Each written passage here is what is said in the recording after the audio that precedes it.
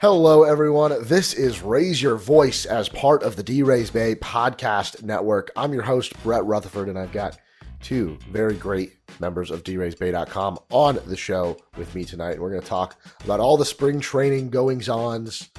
Goings-on? Totally botched that intro, but we're just going to keep rolling, including the signing of Harold Ramirez, which I think will kick the show off. But first, let me introduce today's guests. I am joined by senior writer at draysbay.com, JT Morgan. JT, what's going on, man? Nothing much. Excited for the season to get started after the long winter. Yes, and I'm glad that it wasn't any longer than what we've had to deal with. April 7th, we can wait an extra week than what the scheduled opening day was supposed to be. I'm glad we're not missing any regular season games. Also on the show is the managing editor at draysbay.com. It's Danny Russell. Danny, what's up? Hey, boys, it's a big show when we pull JT Morgan, the brains of the operation, into the audio format because we just need his takes live. We need to get the instant reaction to all the naysaying and the hip hip harangue. I need all of JT Morgan's computer brain to come in and tell me how this is going to work this season, what's going to go right, what's going to go wrong. So I'm absolutely pumped to have you back on the pod, JT. Yes, it's going to be a fun one, and let's get it started. I mentioned it just a second ago, but the signing of right-handed hitting outfielder Harold Ramirez, there's the big fish that we were waiting for this entire offseason, right?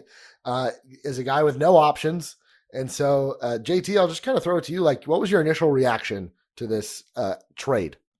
I honestly it caught me completely out of left field. I thought they were just going to let it ride and go with like Ryan Healy or something.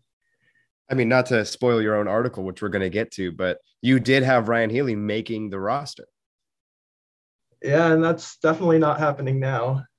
It's interesting though, right? Because we saw the Rays go after Freddie Freeman. They were very but by the time he signed with the Dodgers, they were pretty much a very public second place for that signing. Zach Blobner, who's turning into, he's got a lot of great scoops this year in terms of Rays news. He did he got the stadium, the Split City deal being canned. He got the scoop on that. And, it sounds like he was very accurate in his reporting about the Rays offering Freddie Freeman a 6-year deal that was around $150 million. But they miss on him. They miss on Matt Olson, who Buster Olney reported they finished second to trying to get Matt Olson.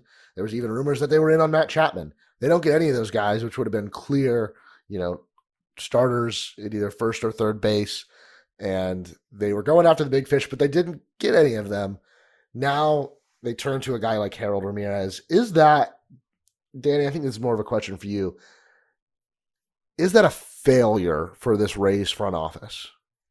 No, because signing an acquisition like Harold Ramirez is the bare minimum. It is exactly what you need to do to balance out the roster. You get a right-handed hitting power hitter, right? That's an ideal kind of dude to come off the bench. You needed another right-handed bat. You're making up for the loss of last year's right-handed hitting outfielder, who the Rays had to cut for 40-man reasons at the beginning of the offseason. So this is the bare minimum. This is them doing their jobs. And the way a trade like Harold Ramirez works out is the Rays probably have phone calls placed to 5 teams, or maybe it's 4 teams, and then they've got like 2 free agents that they're thinking about. But it is a 26th man on the roster. We're just trying to balance things out and make sure that we have, all of our platoon figured out if everything stays the same. So Harold Ramirez is a fine get because it's Bendix doing his job, but they probably had a similar phone call being placed with the Mariners, or, pick whatever team that might have periphery guys that, I think of the Mariners because they ended up trading Jake Fraley, who's a former Rays prospect. That's a similar kind of guy. We're trying to round out the roster, finish what the construction is supposed to be. So as a 26 man, it's not a failure by any means. And he's not a 26 and the other man. reason for that, because they're expanding to 28 or yes. When I think of the season long, eventually that 28 will turn back into 26. Right. And Harold Ramirez will probably stay again out of options. He probably doesn't get much better than who he is today unless the Rays want to unlock something, and we can get to that in a second. But if there were a Freddie Freeman signing, or a Matt Olson acquisition or something like that, the roster is going to churn in other places. I don't think the roster churns in Harold Ramirez's spot on the roster, because if you pull in Freddie Freeman, all of a sudden G-Man Choi needs to be your DH, and you probably move Austin Meadows. And there's a domino effect because Austin Meadows has trade value out on the market and G-Man Choi most likely does not. And that's where that logic kind of plays out. Harold Ramirez still gets acquired in that scenario. So I don't see him as anywhere connected to the inability to land Freddie Freeman, even when you offer more money than the Dodgers. And he's also a guy that if, you get halfway to the season, if it's not working out, you can cut bait. It's not like you sunk a bunch of prospects into acquiring him. You didn't offer him a multi-year contract. You got rid of Esteban Quiroz, who was acquired in that Tommy Pham trade. JT, I know you're very well versed in Rays prospects. Esteban Quiroz, he's not a needle moving prospect, but is he a guy that can go in and contribute to another major league team? Absolutely. If I was on another team and needed even a bench role, he would be on my short list of acquisition targets, just because he is so buried on this Rays roster. He didn't make the 40-man because he's behind guys like Jonathan Aranda, Vidal Brujan, and then you get down to like Xavier Edwards. Mm-hmm. It's absolutely stacked when you're limited to second base, if that, but probably first or DH. Well, I mean, he's a plus defender at second base. That's not an issue at all. Part of his what's in the way for him is that he's a left-handed hitter. And the role that he would serve on the Rays roster is honestly a majority of the Brett Phillips role, right? That speedy replacement defender to kind of slot in. Now, Brett Phillips is only for the outfield, and that's unique to that kind of player. And Quiroz is definitely on the infield. But when he was first acquired, the mentality around his acquisition was, oh, here's a September call-up who's going to add a lot of speed, and then we'll see him put on the base paths, maybe even the playoffs, and see what he can do. And then the Rays have the opportunity to acquire Brett Phillips, and he fills that role. And so he kind of got shortchanged in the whole scenario. Now Quiroz is 30, and it's kind of a make or break time for him anyway. So the Rays are doing him a solid by moving him to another organization where he will have more opportunities. Yeah, started and played several years in Mexico. Now going into his age 30 season, he's put up really good numbers, and I think it's he's definitely earned a shot in the big leagues, and whether or not it works out, I wish him the best of luck. But the Rays get Harold Ramirez, and it's a pretty simple acquisition, and he kind of fills this very specific need, very similar to what Jordan Luplow was brought in to do.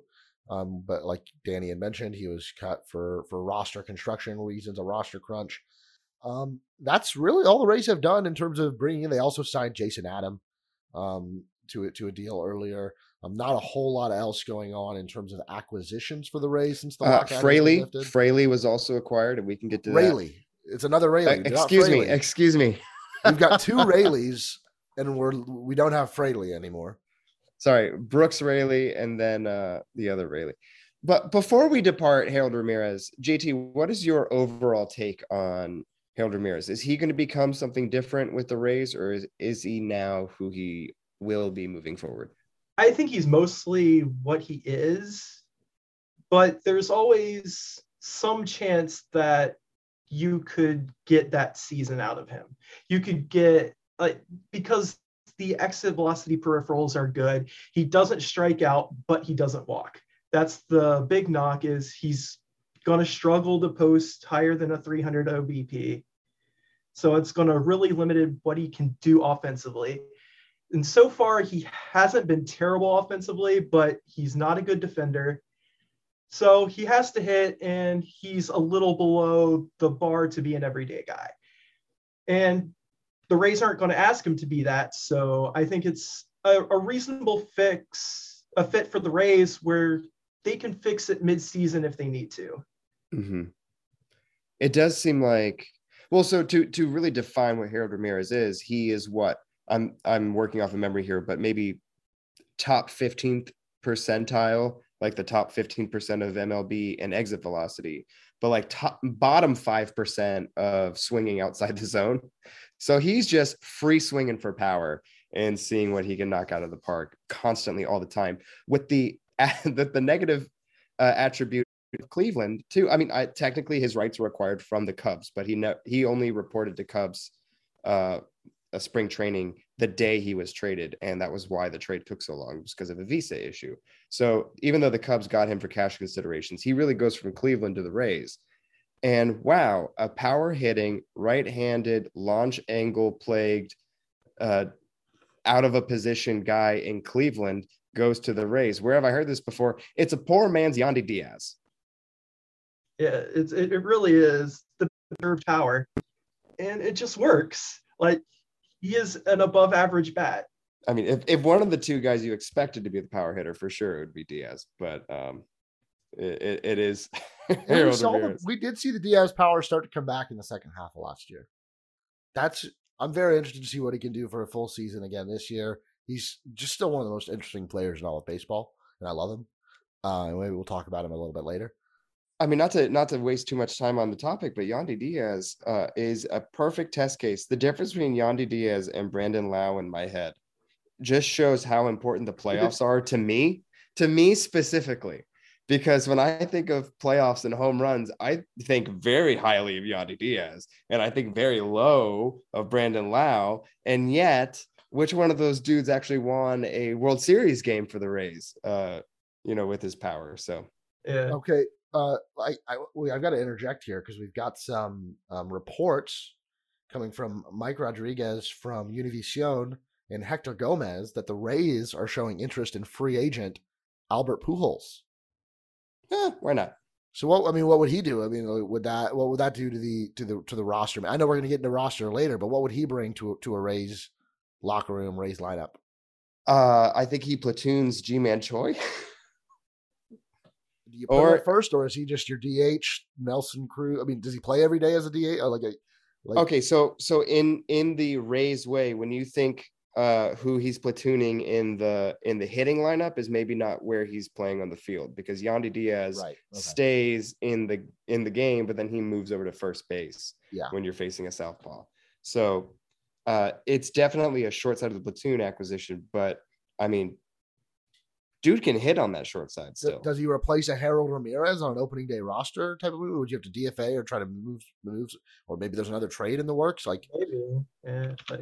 Because it seems like if we consider Ramirez that last man on the roster and that right-handed hitter that comes in, maybe they didn't think they could get Pujols when the time they made that trade, or maybe there's going to be some outfield moves we've talked about. We've thought the Rays were going to trade one of their center fielders the last 3 seasons, it feels like, and they've kept all of them. They still have all of them. Mm-hmm. Maybe there's a move there to keep a Ramirez and bring in a Pujols or another right-handed bat. Yeah, it's tough if you end up moving Meadows. I think his name has been the most talked about so far. But if the trade-off is Meadows for Pujols, you're trading a lefty, and you're not getting that consistent lefty power in the lineup in return. So, and you're not moving Brett Phillips into the full-time lineup to replace Austin Meadows. So what is the next domino to fall? I mean, if it's 28 men, maybe it's just another reliever drops off for the first month and you see what you've got. Yeah, potentially. And Albert Pujols is going to end up signing with the Cardinals. I know that's been reported too. By the time this comes out on Monday morning, there's a chance that he's already with St. Louis or another team. There's a DH on all 30 teams now, so that definitely changes his market. But let's move into some of the injuries that we've seen through spring training. It's been, I'll always knock on wood when I say this, but I think the Rays have been pretty fortunate at this point. But there are still some injuries and some that are pretty concerning. We'll start with Shane Baz, who is undergoing surgery, and he's going to miss the start of the season. JT, did you expect Baz to be on the big league roster opening day? Initially, I did not think so, mostly as a way to control his innings, because he's never thrown more than 120 in a year. It's actually more like 110 or something, depending. Last year, depends how much you want to count his time away with Team USA during the Olympics. So it's really hard to say, but they probably wouldn't have wanted him to get more than 120 or 130 innings. And this is some way to be able to control that without limiting him on the back end. I was honestly expecting the Rays to roll with a 6-man rotation. I hadn't put that on the site. We hadn't talked about that on the pod, but when I was thinking about the starting lineup or the starting rotation, excuse me, and the number of guys who are inexperienced in terms of shouldering like a 200 inning workload, that's not a thing on this Rays roster. So if you can start spreading out the days that they're all pitching, hopefully, I was thinking then you would at least maybe have an opportunity to spread out the number of innings, and then that's a way to work Boz in. But obviously that's no longer in play because the dude had surgery. But also, as Neil Solondz wrote for the Rays radio blog, how perfect, because this is exactly the kind of situation you kind of want to be able to give Boz. Tell him, take a break for the early going of the season, and let's work you up a little bit later so that you're ready and fresh for the postseason. No? Yeah, and I think the 28-man roster made it where he was going to be on the roster. I don't think they could have sent him down at that point. And it would have made it easier to run a 6-man rotation through the beginning at least. So yeah. I don't know.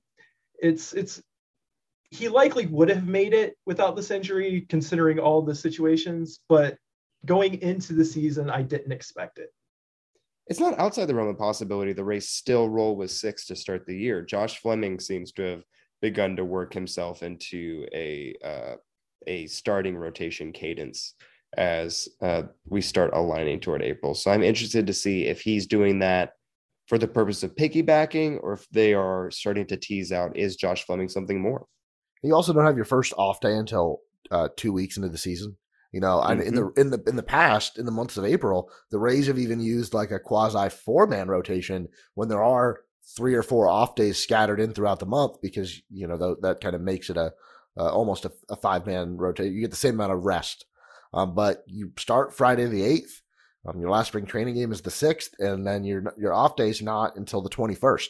You got one more on the 25th, and as far as we know, I don't know if we know this for certain, but that roster is going to contract from 28 to 26 on May 1. I don't know if that's been confirmed, but it sounds like that was the agreement that was put in place. So you are going to need those arms, and it wouldn't shock me. We're getting into opening day roster projections already, and kind of comes with the territory talking through injuries. But if not Josh Fleming, what about a guy like Tommy Romero? I'm not ready to make him start in the bigs. Let's let him, try facing major league hitters. He was not optioned today. He was not. Today was the first round of cuts. I mean, it's so weird to be at this stage of spring training and to be thinking about, okay, we have to plan our roster. Okay, we have to start cutting guys because, Brett, when does AAA season start? It's so soon. Yeah, next Tuesday. So the 40-man players who were optioned today in the first round of cuts were Pinto and Proctor, the 2 prospects at catcher, and that's not a surprise at all because catcher is on lockdown for the Rays. Jonathan Aranda, who may or may not be an everyday or utility player. I don't think his projection is completely clear yet, even though he was added to the 40-man roster this offseason. So that's fine that he was optioned at this point. And then 2 pitchers, and neither I think were in contention to be starters or making up for Boz. One of those is Brendan McKay, who's still returning from injury, quote unquote, because he needs to get back into an everyday playing mentality. He's been on the sidelines for too long. And then Calvin Fauché, who it was interesting to see if the Rays were going to be able to tease him out into a starter after he was acquired alongside Nelson Cruz, but I would say he's probably going to be a reliever. JT, would you agree? Yeah, he's a 2-pitch pitcher. It's a very interesting curveball, so we'll see how it plays. Very high spin. Yeah, I mean, Drew Rasmussen is kind of a 2-pitch pitcher, and he made it work last year. So who knows? I mean, I kind of see Fauché as like a one-time through the order guy. Whether that means as like an opener or out of the bullpen, does it really matter? Are these roles real or innings? They definitely aren't real. I see him more than a one inning guy, but just kind of like what the team needs and how he continues to develop, which is a Yeah. really complicated way of me saying I have no clue what they're going to do with him. Yeah, we have no idea. Also, out of respect to Drew Rasmussen, he may or may not have added a pitch this year, so we'll have to wait and see on that. And then the non-40-man roster guys cut were Adrian De Horta, Zach Irwin, David the Hess Express, David McKay, which is not Brendan McKay, and then the Sledgend himself, Aaron Sleggers, who is back in camp. So it's a first round of cuts. It's the most surprising one in there is maybe Aranda and Fauché. But again, the AAA season started. We got to get going. Yeah, I'm interested to see what Brendan McKay, what his recovery looks like, where it continues. He was given that extra option, just like Brett Honeywell was for that fourth option. Let Luis Patino. Any reason to be worried about his shoulder soreness? It sounds like it was very precautionary. And we know the Rays like to get in front of these things as they should. Are you guys worried about his status before opening day? Not specifically. That was a one-day hiccup. He was thrown the next day. That seems like a normal spring training kind of thing. The not normal spring training kind of thing is the shoulder for Pete Fairbanks. That's where I was going to go next. Lat tightness is what we're hearing. That could kind of be a shoulder, upper body. It's not the arm specifically from what we know, but Pete Fairbanks is a guy that's already had 2 Tommy John surgeries in his career. And it's never a good sign when a pitcher waves the trainer and the manager out to pull him from any game. And that's the case with Pete Fairbanks. I am very pessimistic about his status for opening day. I have no clue how long it's going to be, which is fine. Like if he's on the IL, that's fine. I'd rather him spend 3 weeks on the IL than miss the season for getting surgery or whatever. But yeah, what does that do to the bullpen? Who's the Rays' A bullpen as things stand, assuming Fairbanks isn't there on April 8th? Oh, it has to be Kittredge and Raley, right? I know, but well, that's exactly what I was just kind of groaning at because the answer is Kittredge. All right, Mr. All-Star closer, let's go. But Brooks Raley had like a 5 ERA last year, and we're calling him part of the A bullpen. We haven't even seen him pitch. But a 2-year, multi-million-dollar contract for a reliever, like the Rays think highly of him. They're going to throw all these guys in high leverage situations at one point, but I'm thinking Kittredge and Raley for sure, and then probably JT Chargois is going to get that again. These roles aren't roles; they're all made up. But if I'm picking 3 guys that I think are going to get the chunk of the late high leverage innings, it's going to be those 3 guys. Maybe Ryan Thompson. We've seen him pitch maybe earlier than we were expecting to. Right before he got hurt, like the Rays thought very highly of him and would use him in all sorts of situations. Could you guys see him working in some late innings and some big time situations? I mean, he's in the bullpen. He'll get the call at some point. At this stage, I'm thinking like maybe Matt Wisler is being considered kind of a back end guy. I mean, based on the names that are available. I mean, running down the bullpen names, if Fairbanks and Nick Anderson are not available, it's Kittredge, Chargois, Feyereisen, Wisler, Brooks Raley, Ryan Thompson, Jason Adam. And Jason Adam is I think, a lock. And then after that, those extra 2 names, you're just kind of toying with maybe other injured guys who are coming back from injury and you want to see what they're capable of. Yeah, Jalen Beeks and Colin Poche, who came back faster than I expected, but they've both pitched in spring training. Their stuff looked good. So maybe they will be on opening day rosters. Jeffrey Springs is out there as well. I mean, he's coming off of a ACL tear, and I would honestly not expect him. He would be more of a dark horse for me in comparison to the group, just because you're coming off of a knee injury and that level of timing. It seems a little too soon. Knee injuries are pretty established. I mean, Tommy John, there's all different versions of Tommy John now, so we don't really know what's going on under the hood with those guys. But last one, I think that warrants a conversation is Tyler Glasnow. He's having surgery on his ankle to remove loose bodies. It's an injury that he says happened in 2015, and he never really had any work done on it. I was skeptical about him pitching in 2022 already, But do you guys think this changes his timeline in terms of returning this year to the mound?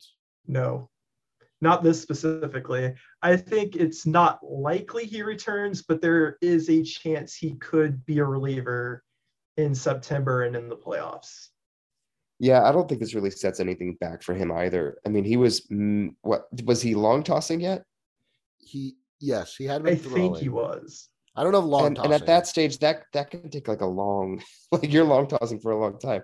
It's not too much of a concern. And also, I think the biggest lesson and the nicest reminder out of all this is how many baseball players are always playing hurt. Right. We underestimate, because these are professional athletes, that surely you're just in your physical prime all the time. But Glasnow got hurt in 15 and he was the ace of the starting rotation. And he was probably still pitching hurt in the ankle, and you just kind of have to work through it. So I'm thrilled for him to get that. It sounds like something that he's on the shelf. Let's get the ankle cleaned up. Then if you come back this year, you'll be fully ready to go. Maybe it's something that if it weren't for the lockout, they could have got it done earlier, maybe during the winter, and he wouldn't have to miss any time. I don't like that. What if? I don't like that. But whatever. It doesn't change anything. I don't think this is a big deal at all. But I saw some people freaking out saying that he's always hurt. This is nothing. This has nothing to do with the arm. Like he said, it's something he's been dealt with for 7 years now.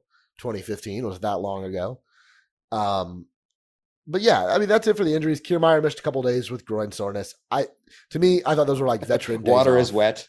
But I just thought like he's the oldest, he's the guy that's been around the longest. Let's give him a couple days off.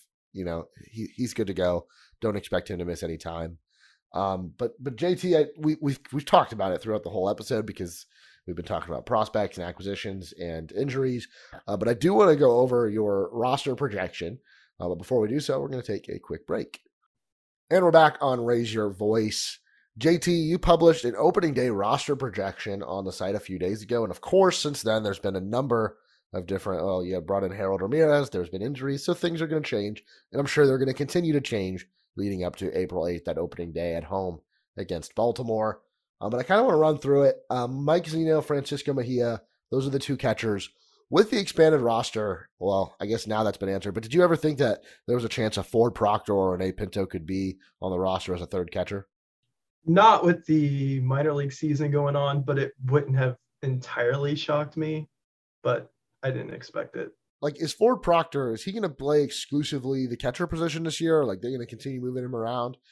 Because it seemed to me like there was a potential for him to maybe break camp with the team because you can stick him in the infield. You can have him catch if there's an emergency.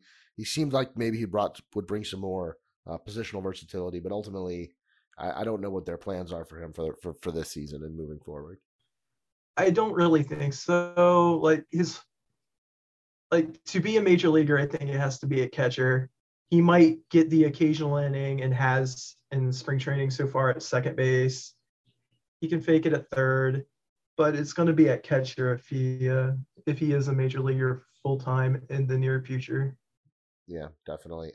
Going through the infield: Ji-Man Choi, Brandon Lau, Wander Franco, Yandy Diaz, Taylor Walls, and Ryan Healy, who you initially had included.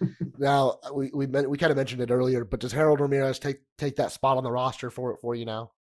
Yes, he does. And Healy, like, what's his role with the organization now?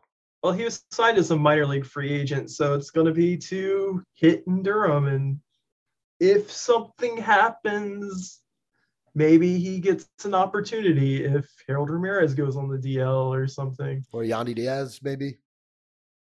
I mean, maybe. Like, Healy has hit in the majors, but he hasn't been a regular since 2019. So it's been a little while, but he has a 101 career WRC plus. So he can hit major league pitching. He has no splits, which isn't ideal for this lineup. But it wouldn't entirely shock me if he forced his way into a spot if an injury happened. Sure. I mean, at this stage, the Rays had Mike Ford kicking around in Durham last year. Like there's always corner infield veterans who are available if an injury happens and you need someone who has major league experience. But Ryan Healy's case is 50 games in the last 2 years. So it's. And the other up and down guy that they lost from last year's team is Mike Brasso. You had Brasso who'd spent time in both AAA and the big leagues. He's now gone. So you don't really have. Well, your new Brasso is Brujan. Joey Wendell turns into Taylor Walls, and then Mike Brasso turns into Vidal Brujan. Yeah, very different players, but yeah, same type of come up when we need him. We'll see what happens. In terms of 2022 roster construction. Right, definitely. Outfield, Randy Arozarena, Kevin Kiermaier, Austin Meadows, Manuel Margot, and Brett Phillips. Now Harold Ramirez in place of Ryan Healy. Who's like the next man up? I know that with Ramirez they'll have 6 outfielders, but assuming that none of these guys are traded or moved before the start of the season, if there's a couple of injuries in the outfield, who would be the next man up to kind of come up on the roster? It has to be Josh Lowe. What kind of injury? That's true too. Are we talking about like Meadows is going to be out for 2 months? Yeah, or are we long-term. talking about Meadows is going to be out for 10 days? Say one long term and then another guy, goes on the IL for a week and a half. Who you bringing up to? Because now you need those at bats. I mean, so JT, I agree. The long term solution is Josh Lowe. It is your time. Welcome to the bigs. But Luke Raley is the answer. Is if you just need to throw someone on the shuttle and get him up here to sit on the bench. I agree. So my next question would be if Austin Meadows is traded. We talked about maybe he's got the most value out of all these outfielders, maybe the most likely to be moved. Who takes his spot on the opening day roster? Is it a Lowe or is it a Raley? I agree that Lowe is probably. I agree that Lowe is that longer term answer, but it's like if Austin Meadows is traded April 5th and opening day is April 8th, it feels like if Lowe still wouldn't get those consistent at bats at the big leagues, they would go with the Raley, and then you have Raley and Ramirez that can kind of fill in here and there to go with your outfield of Arozarena, Kiermaier, and Margot. What are your guys' thoughts? I think that's probably how it would work out. Raley would get the short-term opportunities, and you'd work Josh Lowe into this season to get him into some kind of rhythm before calling him up and have a spot for him when he does. That's more than just a minor role. Yeah. Yeah, because, he's one of those guys. He did get called up last year, made his big league debut. He only played in one game, but he's one of those ones where, if he comes up, it's going to be because he's going to play. He's that caliber of prospect, even those that are not as high on Josh Lowe as some others. He's a guy that you don't want to bring up for a minimal role. You kind of feel the same way about Vidal Brujan, but at the same time, he is going to kind of be that, super utility man. He can play, almost any position on the field. I mean, I'm still very not confused. I'm uncertain that Brujan is ever going to break into this Rays team. And I think that speaks more about the Rays' depth than it does about him as a player. Well, JT, what do you think about Vidal Brujan this season? And if he's still with the Rays, if he's not traded, how is he going to contribute? I have no idea right now. There just is not a clear path without injuries opening one up. And injuries are going to happen. So I wouldn't bet against it. I'm still very high on Brujan. But it's going to be tough to crack this roster.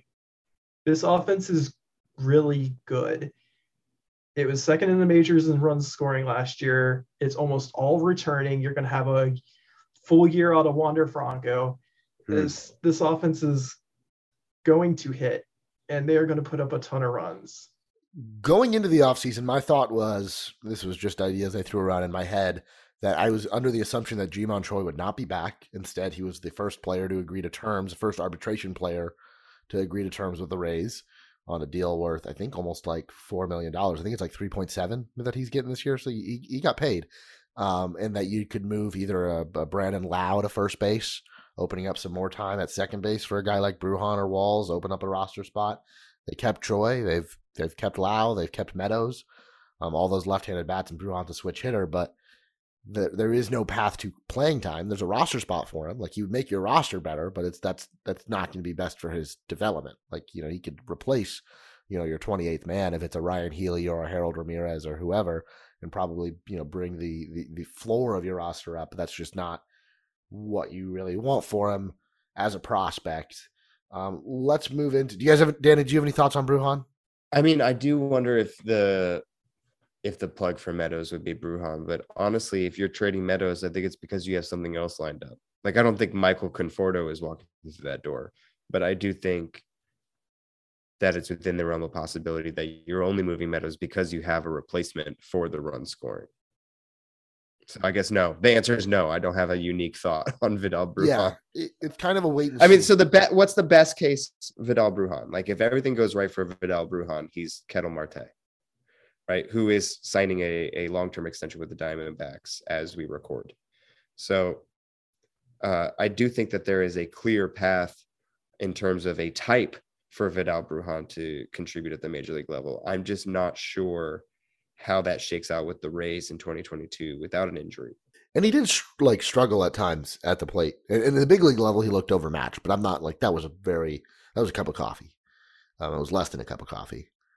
It was a sip or two of coffee. So I'm not like putting that against him, but like, even, at times he came after a great start in AAA with the happy fun ball. I'm interested to see like what he does. I hope he gets some consistency in AAA, but I'd love to see him play in the big leagues as well. Moving into the pitching. I mean, well, I name dropped Michael Conforto. JT, would you want him? I mean, we have him at home. Yeah. Yeah. Would you rather trade Meadows for value and sign Conforto, or keep rolling with Meadows? The devil you know, the devil you don't. Right. If you got solid value, to have no problem making that swap. I don't think they're significantly different than each other. They both absolutely smash right-handed pitching. They both have bad defensive reputations. It's basically the exact same player. It's not the worst idea. No, it isn't. Well, my thoughts on a Meadows trade is like, I think it would have happened already. Like, I don't think the Rays have been holding on to Meadows, like protecting him for, the last 2 years. Like, there's been reports, I think the last like 2 or 3 off seasons about Austin Meadows. And I don't think it's any secret that if the Rays got the right deal, they would pull the trigger on that. So the fact that he's still with the team, the same way that Kevin Kiermaier is still with the team, I think that kind of tells you, one, maybe what the market is, but two, how much the Rays value those guys. Like Meadows, I've publicly not been the biggest Austin Meadows fan, but that's mostly because of his defense. The guy can hit. The guy brings production to the lineup. Had another really solid year offensively last year, and I would love to have him in the Rays lineup again this season. So I love the roster as it stands. Moving into the pitching, Corey Kluber, Shane McClanahan, Drew Rasmussen, Ryan Yarbrough, Luis Patino. As long as Patino has no other setbacks or other issues, sounds like that's going to be the 5. We talked about maybe 6, and now we've got the 28-man rosters. JT, you had in your bullpen for your roster projection 10 bullpen arms, which I think is probably right. If they go an extra position player, it would go down to 9. Pete Fairbanks, Andrew Kittredge, Brooks Raley, Matt Whistler, JT Chargois, Jalen Beeks, Colin Poche, Jeffrey Springs, Ryan Thompson, and JP Feyereisen. Now we know Pete Fairbanks not going to be, we think won't be ready for opening day. We don't know that for sure.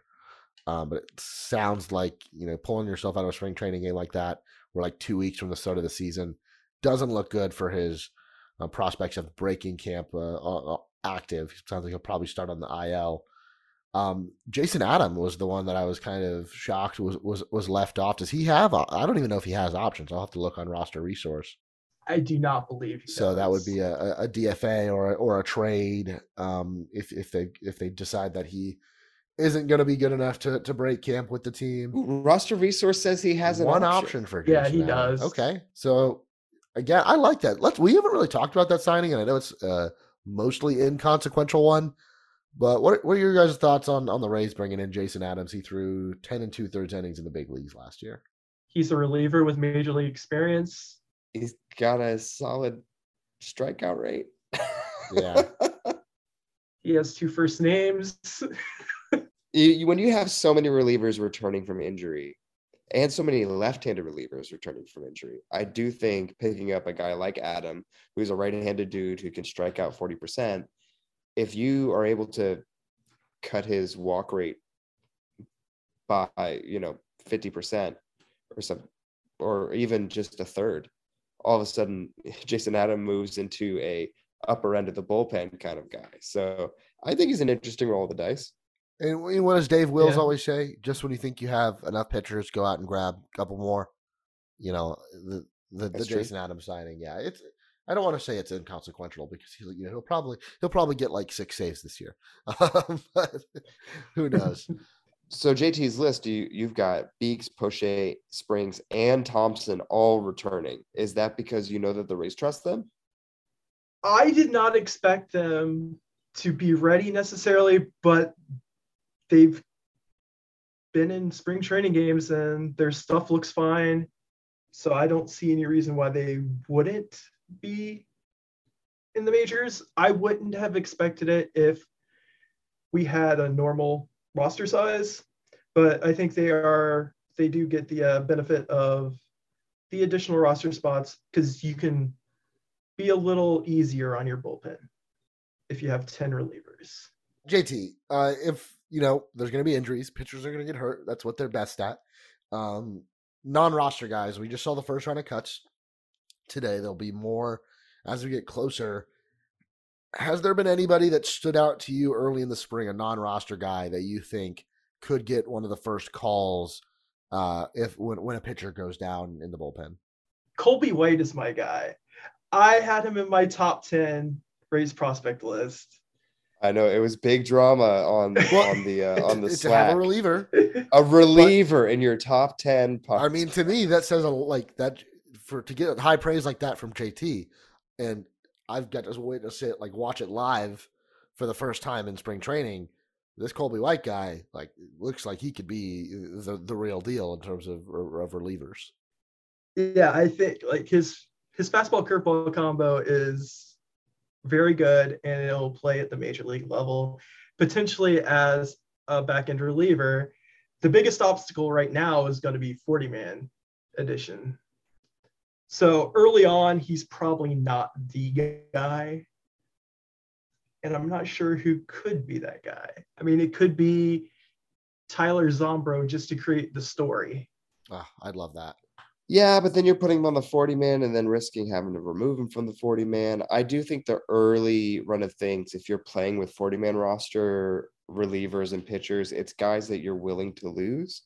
And so I wouldn't be surprised if I was tempted to say Luke Bard, because I'm just trying to think of dudes who have experience, but don't sleep on Robert Duggar as being a guy that the Rays might call up. The type of dude who can go one time through the order, has plenty of major league experience. I don't think he's the shiniest gem out of the NRIs, but I do think he's the kind of dude that you'd be willing to burn through from a roster construction standpoint. What about a Chris Mazza? So Chris Mazza needs to be put back on the 40-man.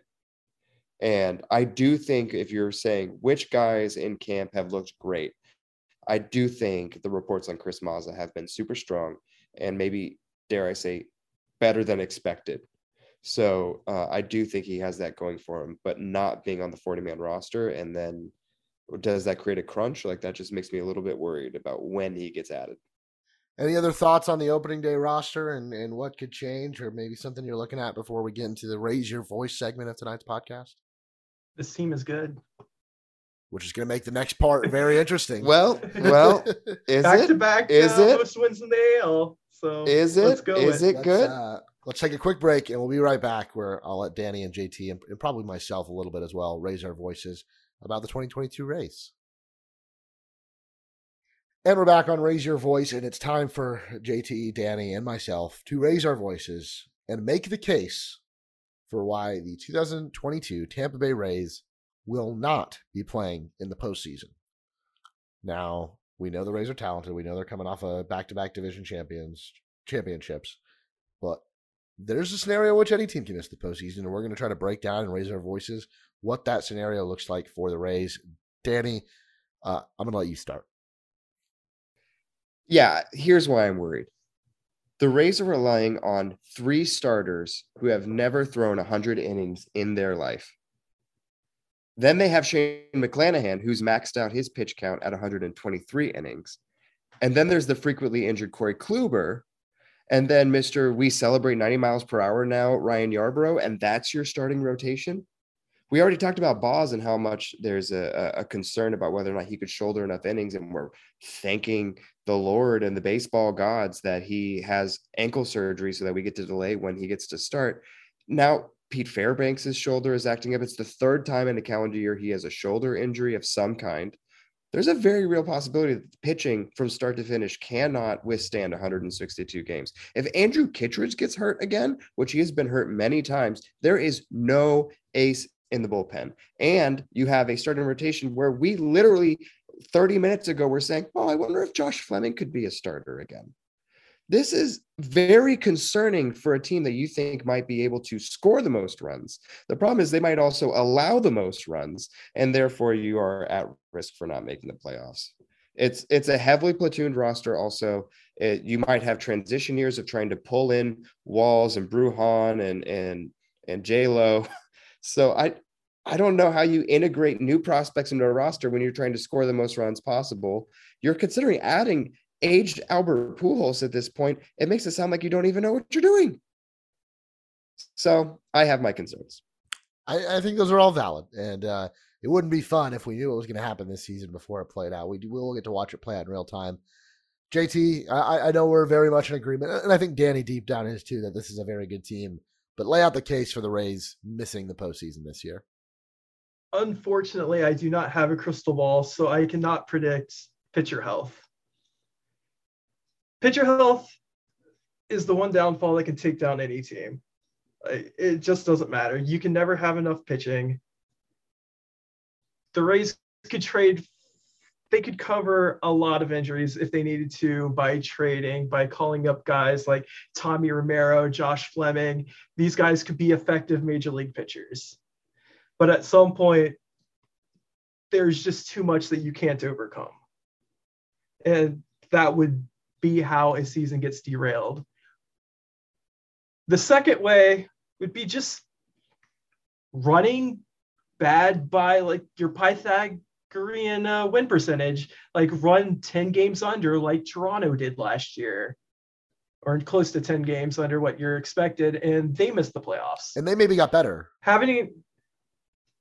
Yes, and they probably, I don't know if they got better. Their whole thing is, like, even just keeping Semien, they probably weren't as good as they were last year from an actual production standpoint. However, they probably would still win more games. So that's going to be an interesting part. But that's how a race season could fall apart, is by having the production, but just not winning enough games, even though the stats say they probably should. So it sounds like we're both concerned with the pitching. That's my takeaway. I'm not concerned about the pitching, but you're also never not concerned about pitching. I can try to take it more on the offensive side, like Mike Zunino, right? 134 WRC plus, a career year at the plate. That's not the hitter Mike Zunino is, right? Now, we don't expect him to go back to, his 2019 numbers where he had a 46 WRC plus, only hit 9 home runs in 90 games. But I think it's not unreasonable to say that he's not going to hit 33, that he's not going to put up a WRC plus north of 110, right? Maybe not even north of 100. His first 2 years were with the Rays were like career low years for him. So who's to say that he's going to repeat that production in 2022? He's now a year older. Is he going to have to split more time with Francisco Mejia? What would that mean? You look at another guy like Yandy Diaz. And I know Danny has some concerns about Yandy Diaz. Personally, he's been one of my favorites. But you saw him, OBP dropped, and I know he put up some really good numbers in 2020 in the short year. And I don't want to draw too many conclusions based off of that.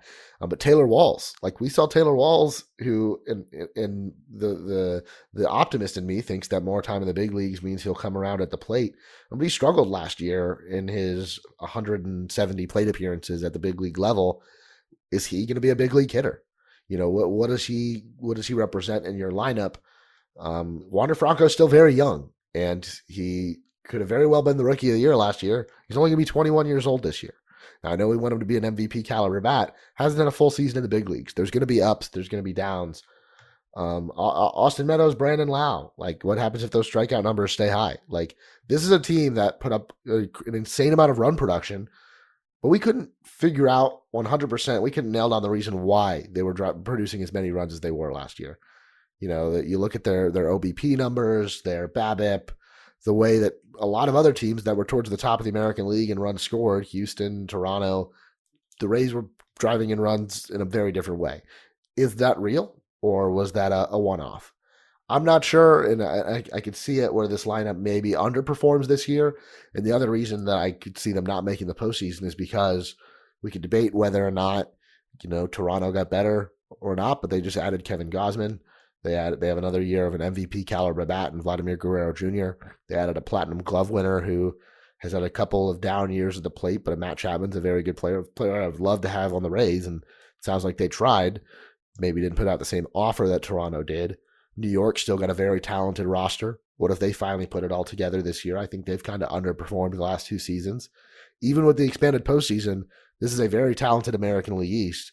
And it's going to be a tough race for any of these four teams, not including Baltimore, to make the postseason.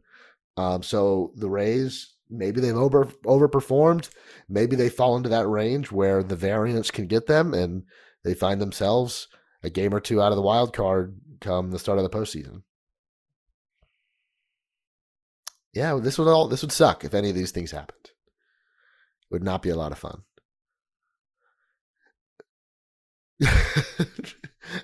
We might get some discussion in the comments. I know the Raise Your Voice articles don't always blow up, but maybe we'll get some people that are pissed at us after this one.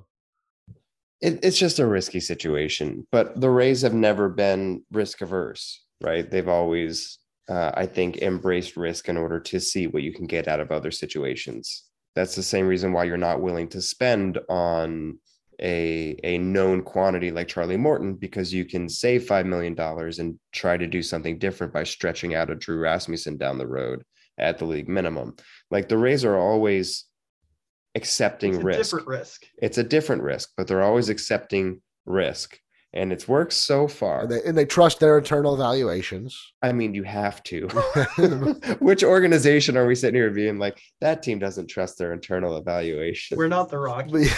The Rockies. Yeah. Okay, that's fair. That is very fair. But maybe they trust them to a fault. Like, maybe a guy like Rasmussen won't work out. But I think we've all raised our voices. And, these worries, even though I'm confident this is going to be a very good Rays team once again, we're going to see how it plays out over the course of the season. So that's going to do it for this week's episode of Raise Your Voice. Maybe we'll be a little more positive next week towards the end of the show. But thank you to JT and Danny. Thank you guys for coming on this week. You bet, man. As always, make sure to head on over to draysbay.com to check out all of our great spring training coverage as we head into the season. And once again, thank you guys for listening. We'll talk to you next week.